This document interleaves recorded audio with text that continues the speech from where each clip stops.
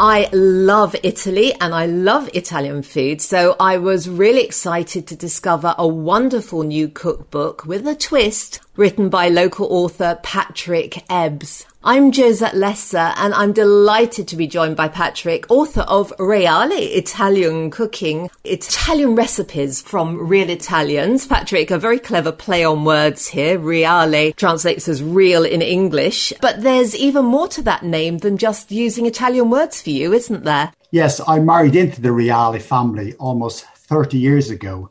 And for the past 30 years, I've been visiting. They're based in Sternatia, a small little village in Puglia, in the south of Italy. And I go there, and from day one, I was just infatuated by the food they serve up at the tables and the whole calamity around the table. And the whole life and culture was so different. So thoroughly enjoyed it. So when you say you married into the Reale family, explain that to us. Yes, I married my wife, Donatella Reale, who was Donatella Reale at the time. She lived in the UK, but for her, she spent all her summers, every summer, she used to go back to her family in the south of Italy. And of course, when we got married, I went to see this place because I heard so much about it. And I was absolutely enthralled by it. It was just so lovely. I mean, if a reader was to ask me, why should I buy your book? I would give it under three headings: people, plates, and places. And I would start with the plates because they're the dishes that the Reale family serve up. And they're absolutely some real authentic Italian dishes. And some of them, don't get to the UK. They're very, very localized dishes that they do. And they've been handed down for generations. And they just put their own spin on these dishes, which I found fascinating. The people, again, it's just the culture and the life that they live down there. It's so different, so relaxing. And they're always so welcoming and warm and friendly. And then the places, there's fascinating places, fascinating beaches, and just steeped in history. So a real joy to go there, and I'd recommend anyone visit the south of Italy. So how does the food differ there to other regions of Italy? I'll give you some examples. Some of my favourite recipes are, for example, lasagna, which is a staple diet here in the UK. But there they don't use bechamel sauce. Sometimes they have sliced boiled eggs in it. So it's completely different. I remember speaking to an Italian lady from the north of Italy, and she was almost aghast that there was no bechamel sauce and eggs. She couldn't believe it. So they do differ in the same dish can be so different. So, and the homemade pasta, for example, normally they use eggs in the homemade pasta, but years and years ago, they called it cucina povera. They were so poor that they didn't use eggs. All they used for making the homemade pasta was durum wheat flour and water. And to this day, they still do that. And it's absolutely delicious. So there are variances like that throughout the dishes that they serve in the south of Italy compared to the rest of Italy. They all have the nuances on the dishes. Have you learnt to cook all of these things yourself then? I have tried a lot of these recipes myself, obviously as part of the book, to see how easy they are. And I'd have to say one of the things that's common with most of the majority of the recipes in the book, they're so simple and easy to prepare and cook. But all of them bursting with lots and lots of flavour. That was one of my questions because I'm an absolute rubbish cook and I wondered how difficult they are. So on a scale of 1 to 10, where 10 is your wife and maybe half is me, where do these recipes sit? Oh, they'd be a 3 or 4. Most of them would be 3 or 4. They are very, very simple and easy to make. I mean, I've made a lot of these, so that says something. For those who know me, I can't boil an egg. But these were so simple to make. But as I say, bursting with flavour. And one of the things they'll always say in the south of Italy, when you speak to the Reale family or anyone, they'll always give you license to, adapt the recipe. Like, for example, some people add lots of chili to a recipe where others don't. So they really say, you work the recipe as you wish in terms of the quantities you put in as well.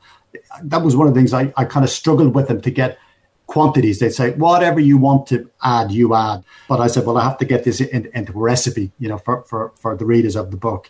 But I'd say, very, very easy to do. That it's not a challenge, but definitely worth doing. It's funny, it's a sign of a good cook, isn't it? Oh, I put a pinch of this and a pinch of that. That doesn't help people at our level at all. Exactly, yeah. What the phrase they use is quanta basta, as much as you want, basically, yeah.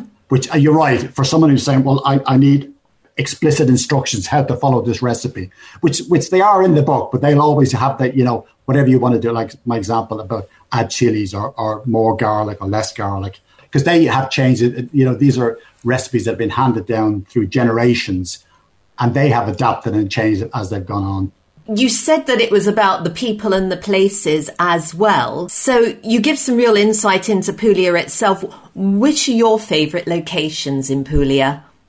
Well, to go to, I would say firstly Lecce, and simply because that's it's nicknamed the Florence of the South, and it's a Baroque architecture down there, and it's the largest city in southern Puglia, apart from south of Naples, which is probably has a major tourist attraction. And that's really nice. And it's got lots and lots of history. It's got a Roman theatre and an amphitheatre, which is still used today.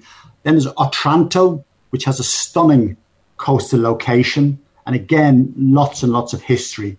And it has a lovely white sandy beach. You've got Gallipoli, which lives up to the Greek translation of its name, Beautiful City. And again, that's a popular beach destination and fishing port. And again, full of history. Or Bari, which is the capital and largest city in Puglia, which has the international airport there.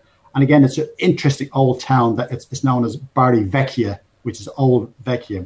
And again, they have a lovely beach on the seafront there as well. Galatina is probably not featured on any of the tourist guides, for example. And again, that's a charming village full of history. In fact, it used to be called San Pietro because it was in recognition of St. Peter, who it is said passed through here on his way to Rome. And then, of course, there's Sternatia itself and the villages like Sternatia, small villages, but full of charm and history and always welcoming. And all of this is in the book? It's all in the book, yeah. And I also include beaches as well, because Puglia is spoiled for choice with its coastline boasting the longest stretch of coastline in Italy. So it's bordered by the Adriatic Sea on one side and the Ionian Sea on the other side. So absolutely, you're spoiled for choice in terms of beaches as well. I have to say, even looking at the photos on the cover of the book makes me hungry. There's a picture of a woman on there. Who's that? Absolutely, yeah. She's, if you like, my aunt, and she lives in the next village. Basically, the family, one of the Reales, moved to the next village. One of the daughters married a local in the next village, and they farm there. So they do a lot of chickpeas and peas. So it's great to go there and just sit there. And one of the dishes, in fact, as we talk about chickpeas and pasta. Now, this is a really traditional Puglian dish down there. And the tradition has it that it's made without pasta on a Monday. And then on a Tuesday, pasta is added to the leftovers. It's a very traditional dish. But one of the things, again, with it is, with the pasta, when they boil 3/4 of the pasta and then they fry 1/4 of the pasta until it's golden brown, giving the dish a lovely crispy texture, which I'd never come across before, but it's absolutely delicious. So, of all the recipes in the book, if you could only have one meal for a week, which one would it be? Oh, that's a difficult question, and I hope this isn't going live to the south of Italy or I'll be in serious trouble. But seriously, I really couldn't. I mean, the good thing about it, because of its location, it's influenced and inspired by both the land and the sea. So you've got absolutely every type of dish recipe in the book, which is exciting. But I suppose perhaps if I was to pick a pasta dish, it'd probably be the chickpeas and pasta I described. If I was to pick a beef dish, it'd be saltimbocca, which is kind of beef wrapped within ham, cheese, eggs, capers and olives. For chicken, I'd probably go for the cacciatore. Again, the lovely chicken dish cooked with garlic, mushrooms and olives. The lasagna, definitely, it's a favourite. We have our family debate. Should we have it with the eggs or without the eggs? And, of course, the homemade pasta. And my final one I'd include was seafood pasta, made with prawns, squid, mussels, and just absolutely beautiful. So if I was to try and pick one of them, I really couldn't, Joselle. I'm sorry. OK, I'll let you off. You've just made me very, very hungry, though. Patrick, thank you so much for speaking with us. So the book, Reali Italian Cooking, Italian Recipes from Real Italians, where can we get it? It's available on Amazon. So just key in the title of the name or simply just key in my name into Amazon, Patrick Ebbs, and it'll pop up. Thanks so much, Patrick. Thank you.